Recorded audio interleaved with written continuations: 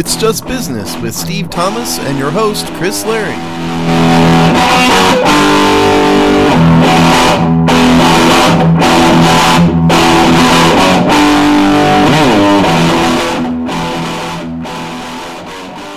Hello and welcome to another episode of It's Just Business on the Hogside Network, the show where we look at the dollars and nonsense of the sports media business industry in all of its glory. How you doing today, Steve? Oh my God. I love it. So one would think that Chris is maybe giving a hint of possibly what we're going to talk about today with his You know it, brother. How you doing, brother? What are you doing? It's just business podcast. That's making my throat. Oh my God, I can't do that. I can talk in Kermit the Frog for an hour. I can't do Hulk Hogan for an hour. You don't remember that, but I did back, the early days of the Hogshead was a lot sillier show. And I did half an hour as Kermit in one of those shows. And it finally got to a point where it's like, I just can't do another minute of Kermit. Because I can do Kermit pretty well, but not for an hour. I got through like 5 seconds of Hulk Hogan. That was it. Yeah, no, you gotta use some parts of your vocal cord that you don't normally use. We're not gonna keep up the bit. Although I will say, so we're gonna talk pro wrestling, Vince McMahon, all of it. There's like about 32 storylines with them right now. But this is it turns out a bit of a pro wrestling day for me because I think I'm going to go see this afternoon in the theater that movie, The Iron Claw. Have you heard about this, Steve? That is one thing I thought about going to go see. I don't know if I'll have time this weekend, but I'm not a wrestling fan at all, but it looked interesting. So you're going to go see it? I believe so. For reasons I don't want to bore our audience with, I'm sort of stuck alone and solo. So I was like, oh, well, why don't I go see a movie that, nobody in my rest of my family will ever even entertain seeing? Your wife and daughter will not want to see the wrestling movie. No. So I'm like, oh, I'm going to go see The Iron Claw. So there's one showing at the mall theater closest to where I'm at that I'm going to go see if I can't hit. You know what I recommend is Godzilla -1. I know. I hear that's great. I have heard that. It was good. And it took me a while to realize what the -1 part meant. But it was a great movie. So the -1, because they make no reference to it in the movie. The -1 is a reference to Japan being at ground zero, at zero, right after World War II. And so what they're saying is with the appearance of Godzilla, now it's Japan has sunk lower fictionally as -1. But the movie is really good. There's no agenda. There's no stupidity like Disney does. It's just a great story, decent movie. So I recommend Godzilla -1. Yeah, it is kind of the sleeper hit. And it got nominated for, I think, effects, I believe, in their recent Academy Award nominations. See, I have a general proposition, that if a movie is nominated for an Oscar, that means it's a terrible movie and I shouldn't see it, for the most part. There are exceptions, but that's my general rule. You're even extending that to the technical categories? Yes. Damn it, yes, absolutely. All right. Well, you're nothing if not consistent, Steve. I saw Oppenheimer. And it's like, the first 2 hours are interesting. The last hour of it is the denouement that didn't need to happen. I could have summarized the last hour of Oppenheimer in a scrolling screenshot of 30 seconds. That's all we needed to see. So no, Oppenheimer is not a great movie. Yeah, I have no real interest on that one. But I am going to go see The Iron Claw. So, Steve. So lots going on. We're recording this on Saturday morning, so it's within 12 hours, basically, of news breaking that Vince McMahon is now out again. Although we can break down how this makes sense, because he's now resigning from TKO, which is a company sort of, I guess, above or that envelops the WWE. The parent of WWE. Yeah. But so he's just in trouble, but that company has been in the news a ton, including the kind of gobsmacking, almost $5 billion Netflix deal. So where do you want to jump in, Steve? Do you want to be the most newsy and just look at old Vince's trouble and then back it up from there? Yeah, I was going to start with Vince. So we go back like a few months ago. I don't know, 6 months ago maybe something. We did briefly a story about how Vince McMahon had resigned from his position and whatnot, and we universally thought, both of us thought it was a bit. And it seemed to kind of be a bit because he returned a couple months later and was right back in it and, doing all his Vince McMahon nonsense. Well, this one doesn't seem like a bit. So if you want to, there, it's all over the place, but where Chris and I both saw this kind of independently was ESPN. Vince McMahon resigns from TKO day after ex-employee's lawsuit. Mike Coppinger, January 26th. So what this says here, and by the way, he's 78 years old, but a former employee filed a sexual misconduct lawsuit. Somebody named Janelle Grant, who I think appears to be a behind-the-scenes person, says works in WWE's legal and talent departments, alleged that McMahon forced a sexual relationship on her, passed around pornographic pictures and videos of her to other men, including other employees, and so she has sued him. And her allegations is that it started in March of 2020. The lawsuit, which I have not pulled and have not read yet, because we just saw this last night, it says it includes several text message screenshots purportedly being McMahon asking for depraved sexual acts. And no, I do not have what that means, what that meant for the more base among you. But he immediately resigned on this, which would kind of give you a hint that perhaps there's some truth to it, number one. And number two, it just, again, it seems like this is more real than the other thing. Your thoughts? Yeah, well, I agree, and it's also cumulative, right? So, I mean, in the article that we reference and that you can get as a link in the show notes, does go back and kind of revisit those earlier cases. So you also start to build like kind of momentum in this as a trend with Vince McMahon. Yeah, it was interesting. It looked like the last time what actually happened was an independent group or lawyer, whatever, somebody estimated how much of the company's money Vince used for payoffs and hush money, tallied that up, and then I think it's something in the neighborhood of 16 million, and then made Vince buy back, basically pay back the company coffers, and he walked right back in.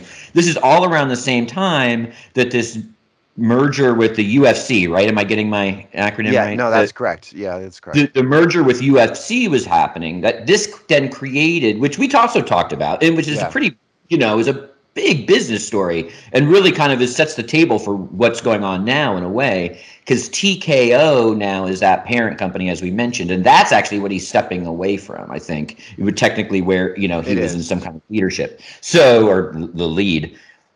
So also there's this. So this isn't just Vince's WWE world at this point either, right? So there are other players. In fact, The Rock, can you smell what I'm cooking, is joined the TKO board.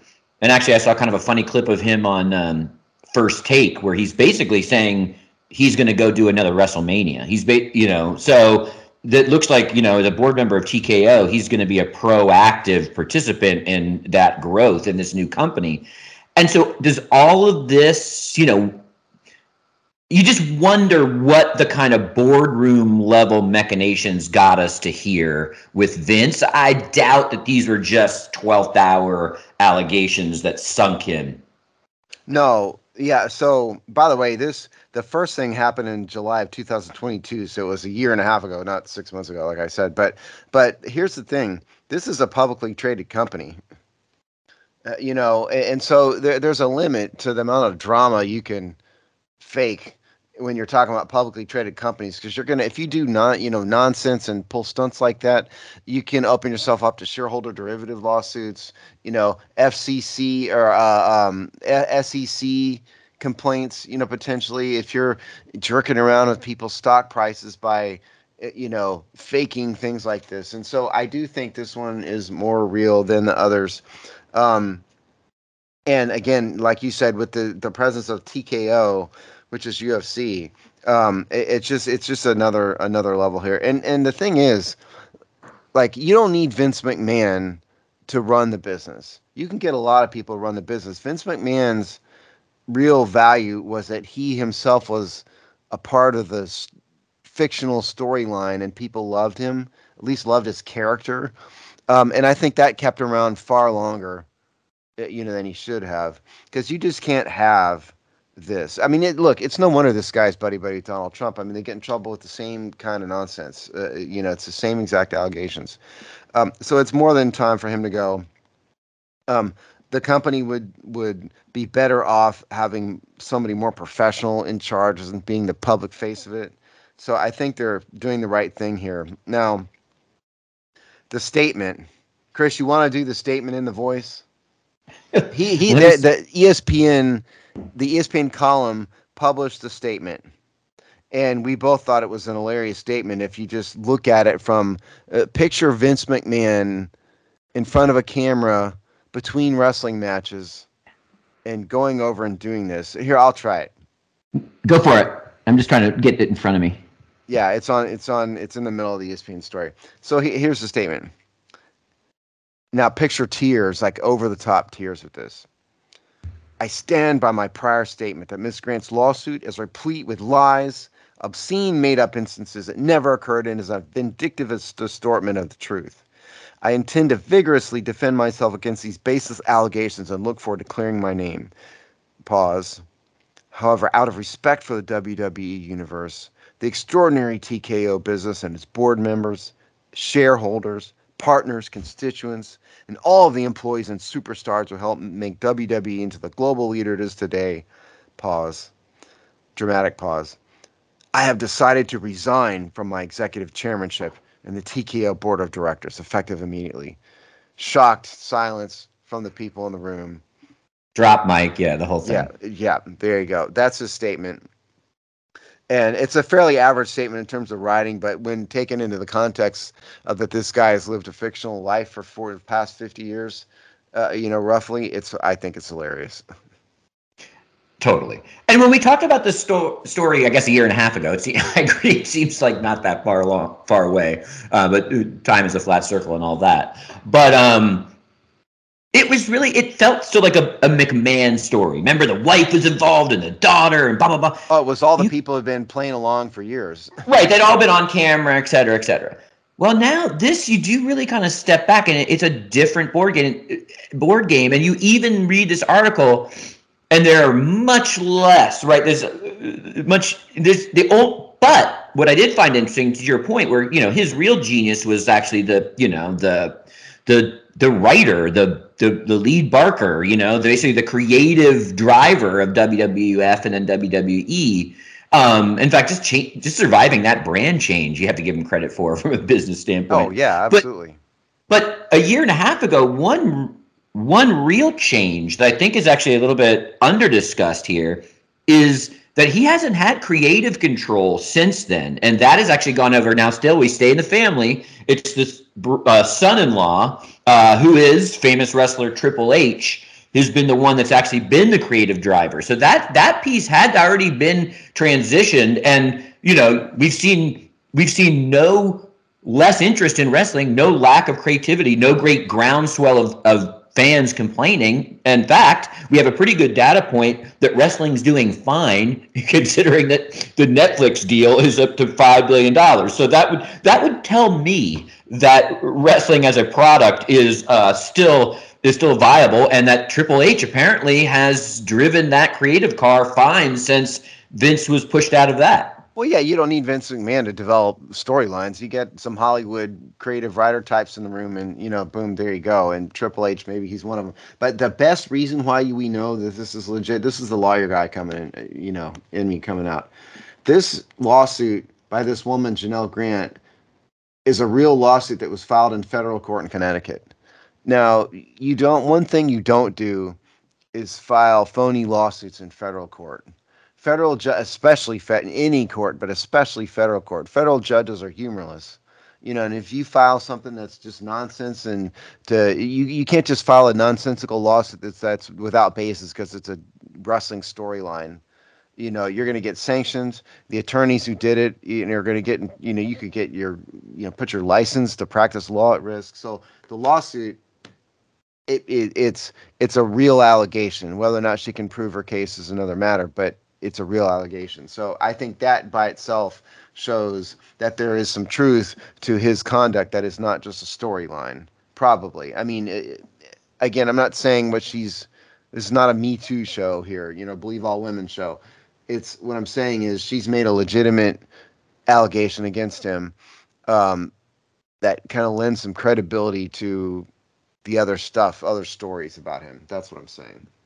And the story does allude to physical evidence, right? Text messages, screenshots, blah, blah, blah, of what she's alleging. Now, who knows? None of us have seen it. Doesn't feel like I'll try to pull it, and maybe we'll do it on another show. Right. So, but they are feeling pretty confident about what they have. This from the way that this is reported. What do you think, Steve, about, I kind of was blown away by this Netflix news on two fronts. One, not just everyone's been predicting that at some point Netflix is going to start to dip their feet into live sports. And we've talked many times about the value of the WWE, and covered different business stories about their growth and their market and different media deals that they've gotten, which we've always sort of been surprised at their size. And this one just feels like a tidal wave. So I'm sort of surprised that this is Netflix's first thing. Maybe the low stakes of it already being fake by design. But then with that price tag, this surprised me. You're not faking $5 billion. No. So the Netflix deal, it mentions this in the ESPN story. It's $5 billion, but I'm trying to see if you remember. I think it's $500 million a year. Oh, yeah, I think it was 10 years, 505 million. So there you go. So $500 million a year. That really surprised me. Netflix seems to be drowning in cash, number one. I mean, where's all this money coming from? I mean, how many things can they buy? I mean, how many subscribers do they have? With no advertising revenue on these things at all. That's not true. They have ad now. The lowest Netflix subscription has ads. Oh, it does. Oh, I didn't realize that. Okay, that may mean I'm paying more than I need to for Netflix. But anyway, it surprises me how much money they're putting in. But yeah, I think and Netflix has historically gone kind of overboard sometimes. And the money they pay people, they've paid like comedians tons of money for stand-up comedy shows, and they paid Barack and Michelle Obama some ridiculous amount of money for stuff mostly people nobody watched. I mean, and it's not political. I'm not getting political on it. I'm just saying they've done that, and there's been many others. And so to some extent, this is kind of another thing by them. But $5 billion, even for Netflix, is a ton of money. I think for me, in my head, kind of minimize the impact of wrestling on the entertainment world because I'm not really much of a fan of it, and so I don't pay attention to it. But they mention in the column that the Raw, the show Raw is a huge draw and their biggest draw, and so I think the idea here is they're going to put Raw on Netflix streaming live and bring that audience with them. But I think the Raw show has a much bigger impact than I'm giving it credit for.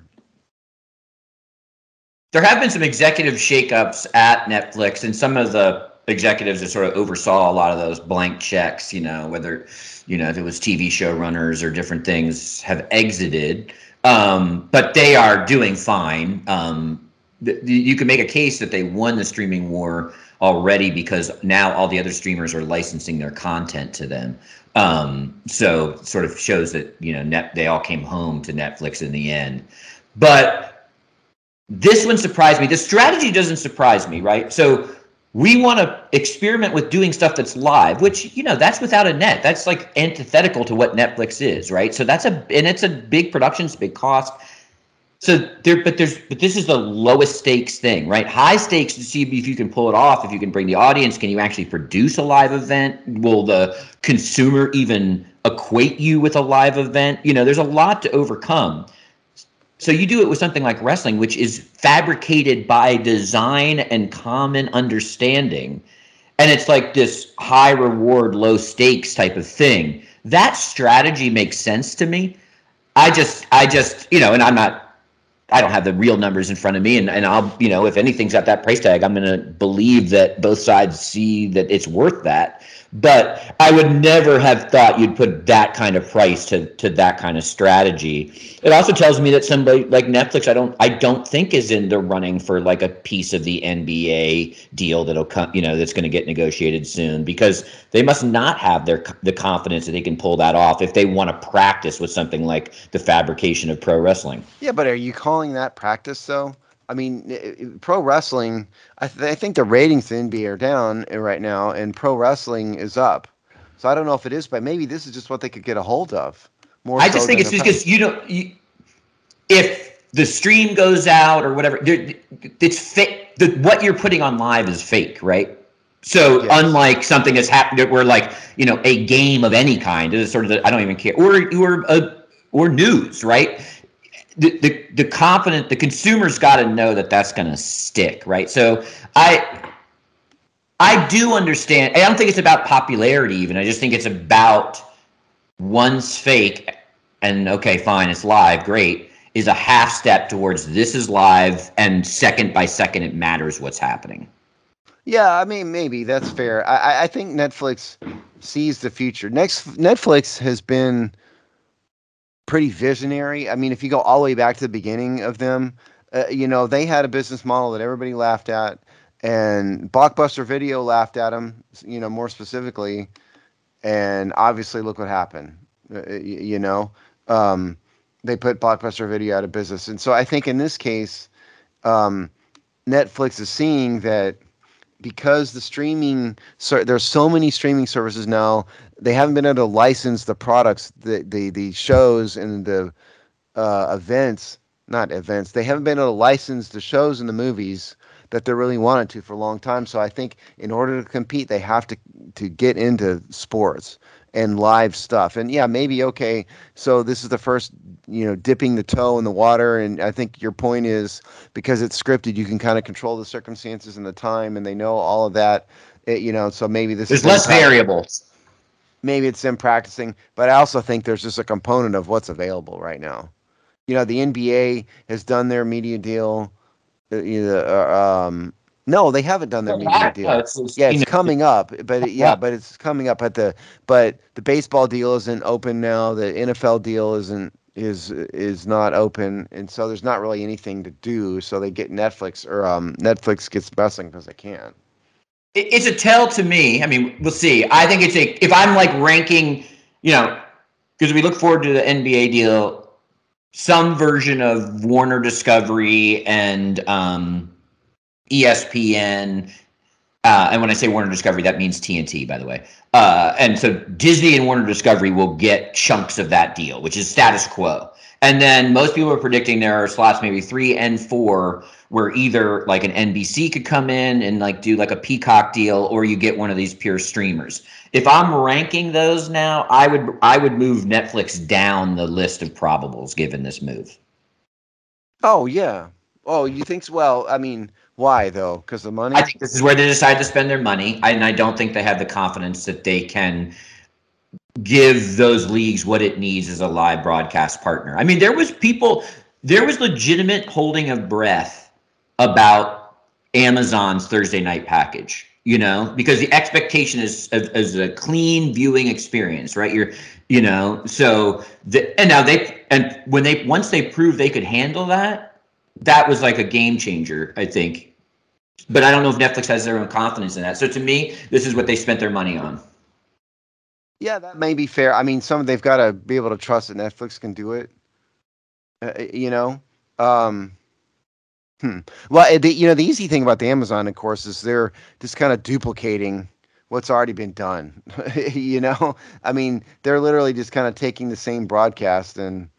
They just can the network handle 30 million people watching one thing? I mean, did you see that Peacock game was literally like set a record for band? Yeah. I mean, so those I'm talking about that like they didn't have, like, can this actually work technically? And apparently it can. Yeah, no, I did see that, and I'm trying to simultaneously find the Vince McMahon lawsuit in Pacer while we're talking. If those of you wondering what the clicking is, This is now me going, I should have done this last night at 10 o'clock. So if I can pull it up here while we're talking, I'm just trying to find my password. I mean, Netflix called this hit in. Pardon me? You think Netflix called this hit in? Like, you got to get Vince out? No, I know, because I mean, I know you're kidding, but it's not. It shouldn't be lost on anybody that this is a publicly traded company, and you don't mess around with things like that for a publicly traded company. If it was still a private company, yeah, maybe. Maybe so, but not because I'm telling you, you don't want to open yourself up to that. It's too many SEC problems, all of that. So no, I do not. Okay, let's see. By the way, he's 78 years old. I mean, when is this guy going to be done? Maybe now. Yeah, well, maybe, yeah. I mean, can anybody, what's he doing? Like, seriously. I don't get it. I don't know if there's anything more to this that we can say about the wrestling story. What do you think the UFC thinks of this? Yeah, I think there's a lot of new players that are like, when it was just machinations of the McMahons, they could move money and blame and leadership around, over family dinner. But, when you got the Netflixes and the TKOs and the UFCs and all these other huge partners, they don't want to see their investments, their money messed with. And I think they've got to be. That's why I'm not going to let go of the fact that that there are moments of orchestration where this was always going to be a version of the outcome, which was he would get exited. I don't know, man. I mean, again, but I still can't get past the fact that this is a real lawsuit. This is not something you fake. This is not something you mess with. So the last time, yes, but I just can't. I'm not down. I don't mean they're faking it. I mean that the other corporate partners always had a way, which they knew that Vince McMahon could not be involved with this much longer. I mean that. Why would anybody want Vince McMahon involved? Right. So this was all, these are all negotiated pieces. Okay, I have now found the lawsuit. Does it have all the pictures? Well, I'd say it's opening. I'm view document. So here we go. If I had a better computer, this would take a shorter amount of time. Here we go. Okay, now it's coming up. All right, complaint. So Janelle Grant. So this is filed in the U.S. District Court for the District of Connecticut. The defendants are she sued the World Wrestling Entertainment Inc., Vince McMahon, and then John Laurinaitis. Tell me again who John Laurinaitis is in the story, but who is John Laurinaitis? I've forgotten. Let's see if I can find it. I don't remember. Okay, while you're doing that, it's the plaintiff Janelle Grant, as a former employee of WWE, was a victim. This is paragraph 1 from the petition. Who was a victim of physical and emotional abuse, sexual assault, and trafficking at WWE. Ms. Grant is filing this lawsuit not just to address her own suffering, but also to act for those who are afraid to speak out. She says McMahon lived in a penthouse duplex in Ms. Grant's apartment building. The two met in March of 2019 when Ms. Grant was dealing with profound grief and struggling financially. On top of that, she was unemployed and her family home was lost in her parents' bankruptcy. Her family passed away. Ms. Grant dedicated herself to finding gainful employment. Okay, and this goes on to say that basically McMahon kind of, what this is implying, that McMahon is preying on her, a vulnerable woman in a time of need, basically. That's what she's alleging here. Says he demonstrated increasing lack of boundaries. He greeted her in his underwear, touched her repeatedly, asked for hugs, spent hours sharing intimate details about his personal life. asked to keep their closeness a secret. After succumbing to the pressure for a physical relationship, Miss Grant was slotted into an entry-level position. So she's saying that once McMahon finally slept with her, at that point, then he agreed to employ her. Temporarily relocated to the XFL for a while. McMahon began sharing sexually explicit photographs and videos of Miss Grant, including pornographic content he recorded. So she's alleging that he recorded sexual encounters between the two of them and then passed it around to people at the WWE. Classy, if true. I'm going to flip through. It's 85. I can't read all this on the air, so I'm going to flip through to see if there's images of text messages here. Yeah, there's a lot here, obviously, and I can't read this live on the show, of course. Okay, let's see, factual allegations. By the way, John Laurinaitis was the former head of talent relations and general manager. So basically the talent lawyer, the lawyer for dealing with the front of the camera folks. Okay, I tell you what, this is way too much for me to do this on the air like this.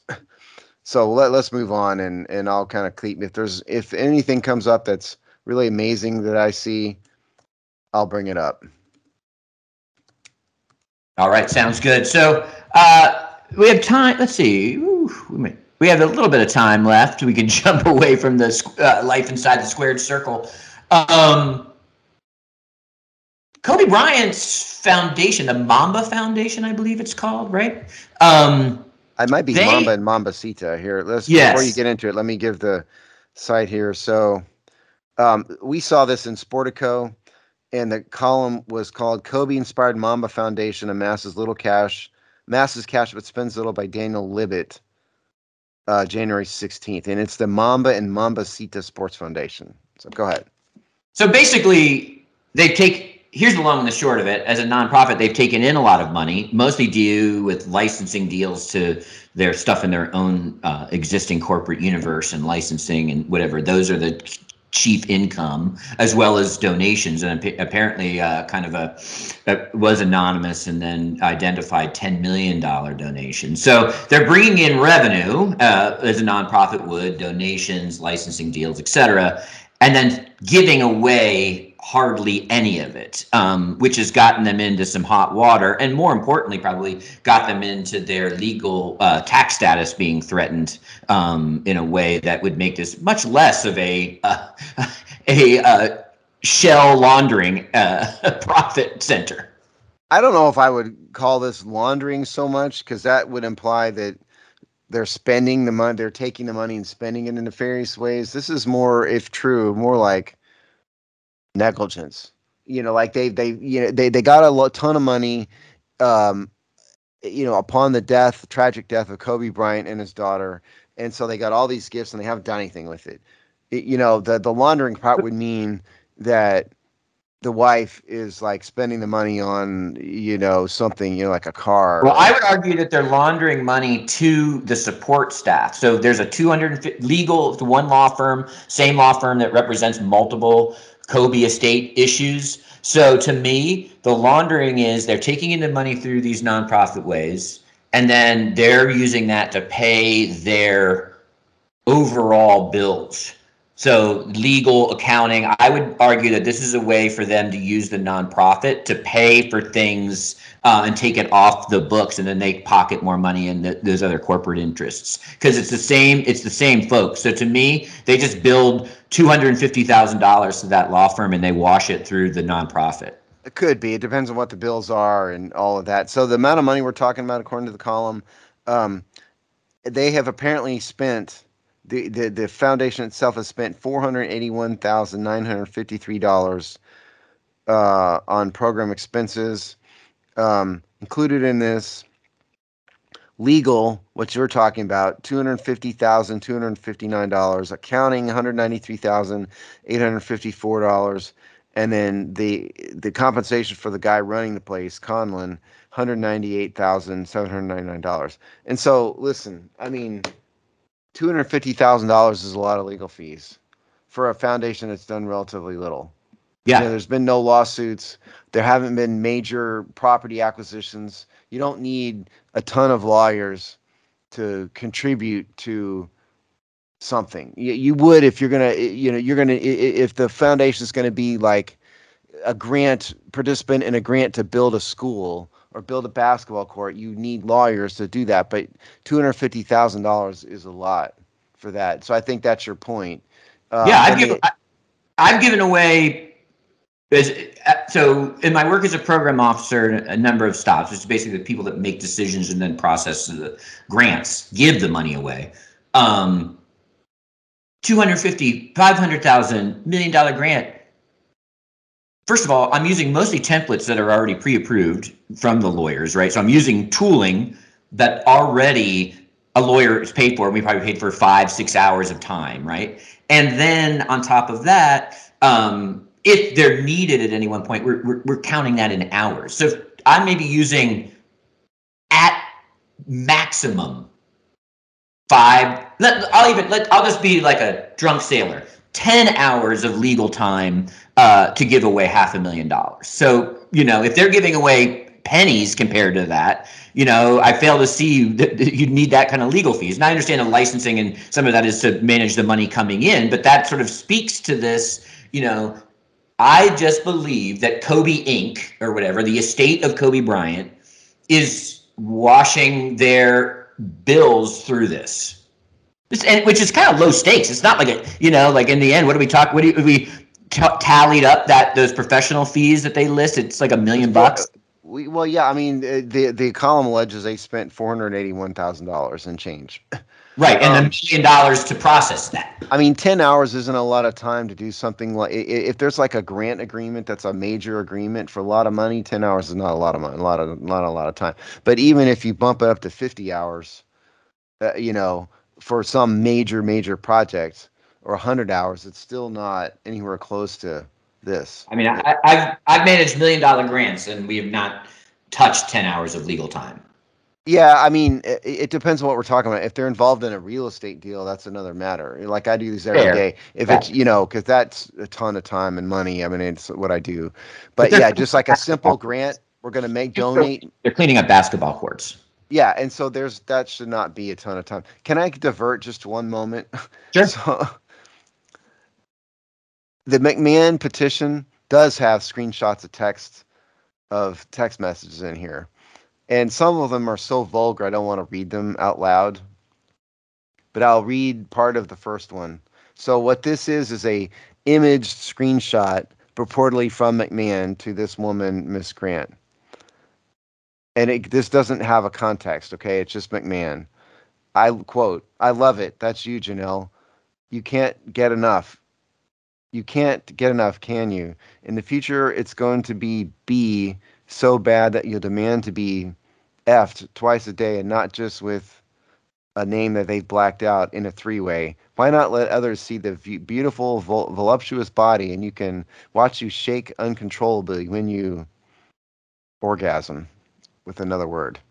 They'll go out of their minds." And it goes on. And so there's more of this in here. And there's a couple of them that are extremely vulgar that would make me uncomfortable to read even on this show.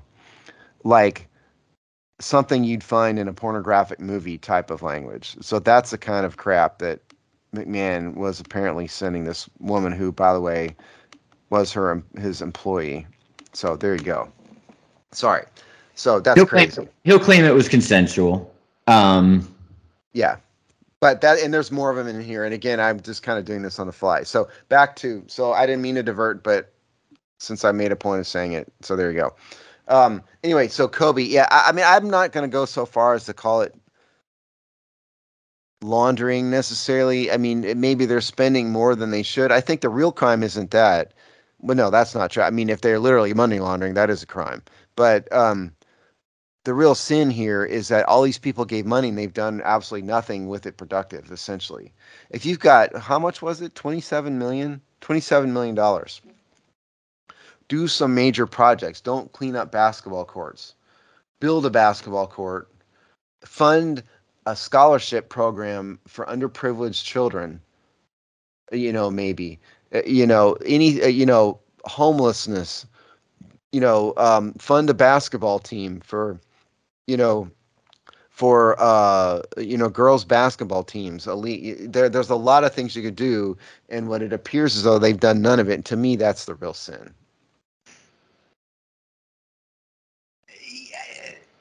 Sure, I don't disagree, but it was never going to do that. So there are so many loopholes in the way we run nonprofit structures that allow this to be part of a holding, right? So it was always intended to be a pass through. I'll pull it down from laundering. It was always intended to be a pass through. The idiocy to me is that they didn't beyond the do-gooder stuff. The idiocy is that they didn't know how to do the bare minimum. All that's going to happen here is they would get busted down to being labeled as a private foundation, which is less of a tax break and so on and so forth. I mean, this is very tax table actuary type of stuff at its core, and so they should have been smart enough to know they have to give away X amount to protect their status.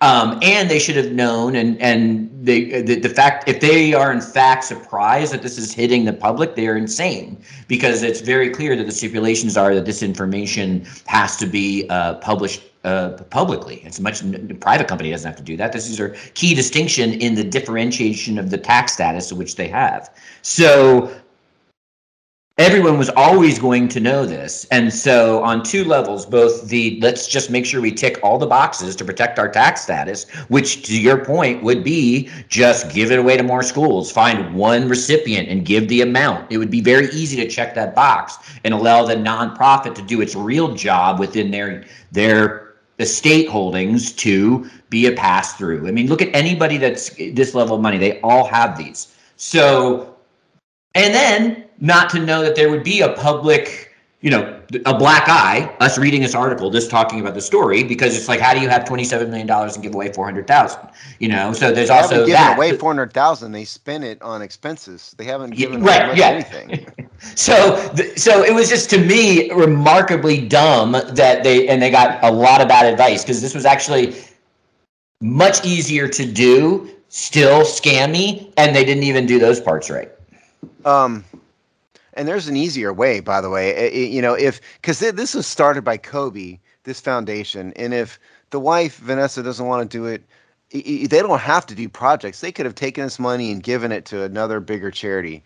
Give it all to Catholic Charities or whatever, established the United Way, something. And they could have just liquidated most of it, and then it would have been fine and been done. What most people would do, or what a common thing is they do something called a donor advised fund, where you take that money and you park it at a bank. And then, it's probably the nonprofit wing or part of the bank that manages this. Then they manage that money, or some entity. It doesn't always have to be a bank, but bank's the easiest one. And they actually manage the programmatic use of the money.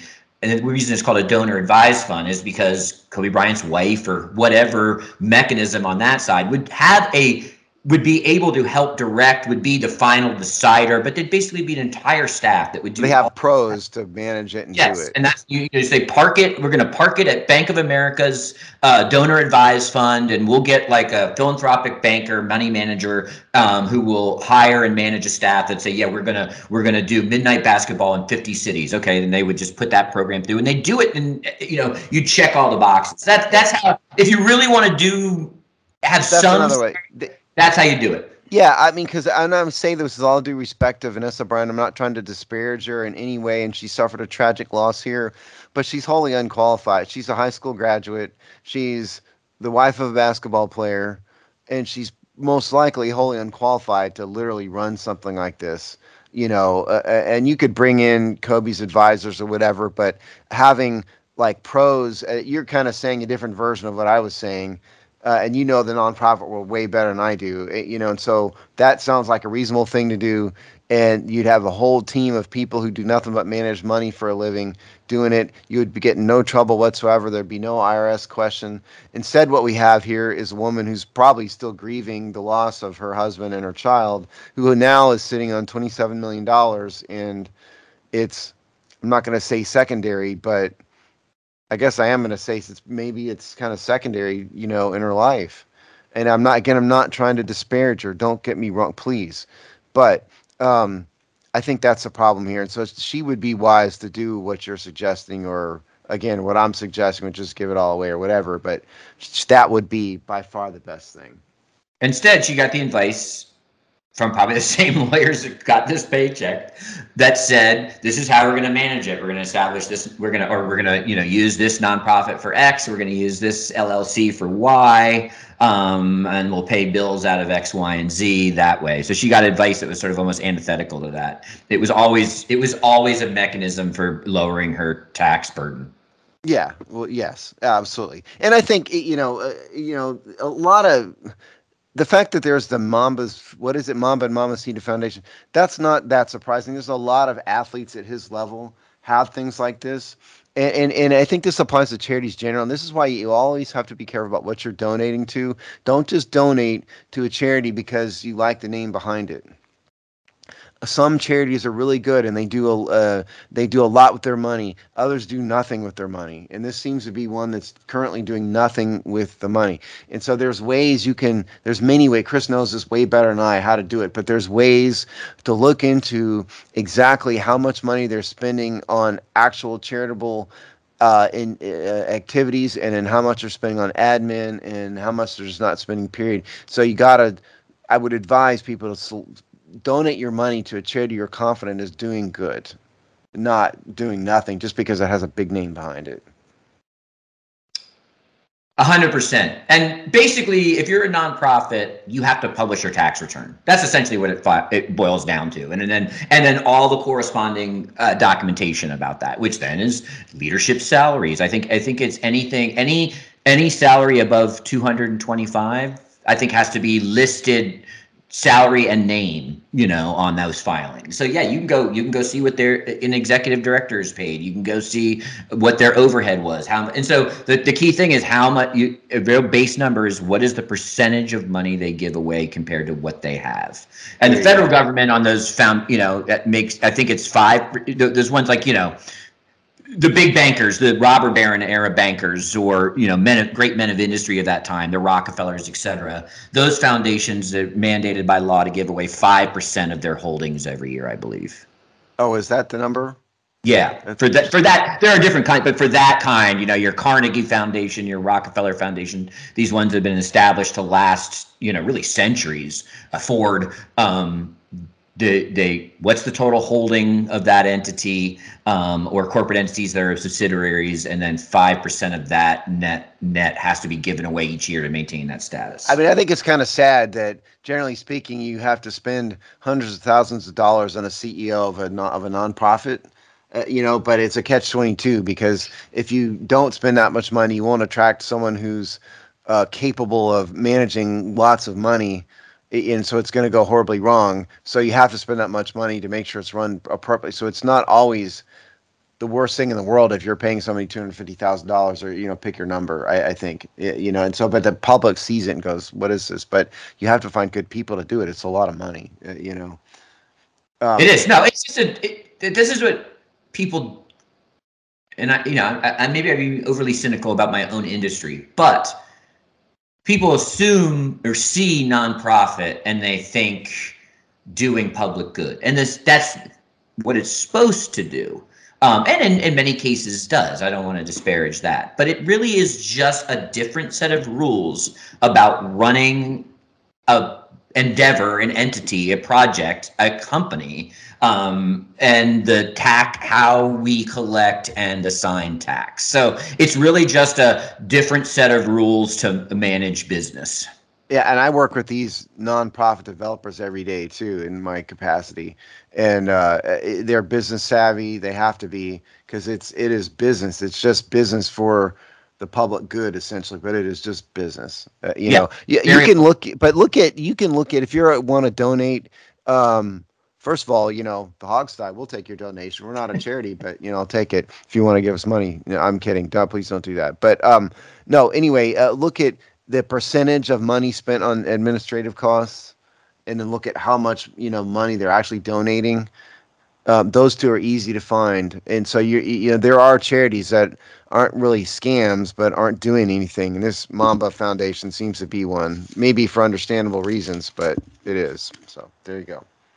The last I'll bore our audience with is the ethical standard is that usually 8 to 10% of the money that is given away should be tagged for admin.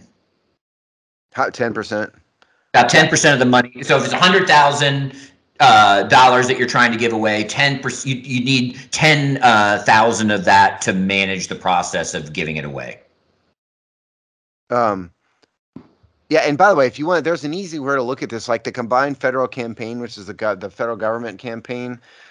They publish materials every year where it lists all this stuff. There's probably other ways, but that's where. Yeah, if you really want to look it up, CandidCandid.org. A couple services that did this merged into that company, but GuideStar, which is one of those companies that merged, was the one. I think you can probably Google that and still get to the place where you can look that up. I mean, just look them up. Now, sometimes it takes a while, so sometimes the most recent one you can look at maybe right now is like 21, 22. Like it's not real time, but you go into one of these services, you look up United Way, right? And you basically get the United Way's U.S. tax filings for the history of their existence. Yeah. So there's lots of ways. But just to conclude this, my parting thought here is I think this is really sad. I was a huge Kobe Bryant fan, but my second favorite basketball player ever behind Magic Johnson. And I really hate to see his legacy get tarnished by allegations that the charity that's in his name is either not doing anything or spending money inappropriately. It's really sad, and I hope to think that Vanessa Bryant can find people who can get it together and make it right, because I don't like it. And if you run youth recreation services in the United States, this would be a good time to reach out to this foundation, because I'm guessing that they're going to be putting more money out the door here the next couple of years. Really quick, because they have to. So if you're a development officer for one of these kinds of services, you start doing your desk research now. Call Vanessa Bryant or her people, or the law firm listed in the article. They'll definitely take your call. All right, Steve. So we probably have run our course today. I'm sorry, this was a little bit janky of a show because I was going back and forth with the petition. It's fine. Yeah. I'm going to give you though, Steve. Give us your quick. Give us your quick rant on the Baseball Hall of Fame. I do want to hear your 2-minute editorial. Okay, we were skipping. We had a Baseball Hall of Fame story because the Hall of Fame came out. I have a problem with two things about the Baseball Hall of Fame. Number one, the voting process. What it does is it takes a certain number of people who've been in the Baseball Writers Association of America a long time, like 10 years, and they vote. And so there's like 400 something of these baseball writers voting. And I don't like the whole concept of writers being the ones voting, especially the only ones, more or less, or most of them, because the writers have agendas. They're not athletes. They're just journalists. I don't like that. And so the other part of it, again, there's a much longer rant with all this, but the other thing is, I don't know how, at the end of the day, a Hall of Fame is just a history museum. It's not that serious. And I think the idea that the Baseball Hall of Fame has excluded the greatest hitter in the history of baseball, and I say this as a Dodger fan, Barry Bonds is the greatest hitter in the history of baseball, and as well as excluded one of the top 5 pitchers ever to play the game in Roger Clemens, basically because they're a-holes and they don't like them, is, I think, eliminates all credibility that this institution had. There was a way to put them in the Hall of Fame with the notation that there were allegations of steroid use made against both of them, but instead they've excluded them. And so now you have the history of baseball being told without 2 of the very greatest players ever to play because they just were not nice guys. And I think that's ridiculous. 2 minutes. love him or hate him, a good example of this is that I believe in the Washington, D.C. DMV area, Tom Lavero is one of the major baseball writers. So there you go. Perfect. That guy has got more agendas than anybody out there. He's a terrible writer. He seems to be a grouch and just an awful guy. You wouldn't want to have dinner with him. Those are the people, and there's hundreds. There's 400 something of these people. They're not objective at all. I think they need to completely scrap the Baseball Hall of Fame voting system and start over from scratch. That's my. I think it's the only major Hall of Fame where it's solely writer driven.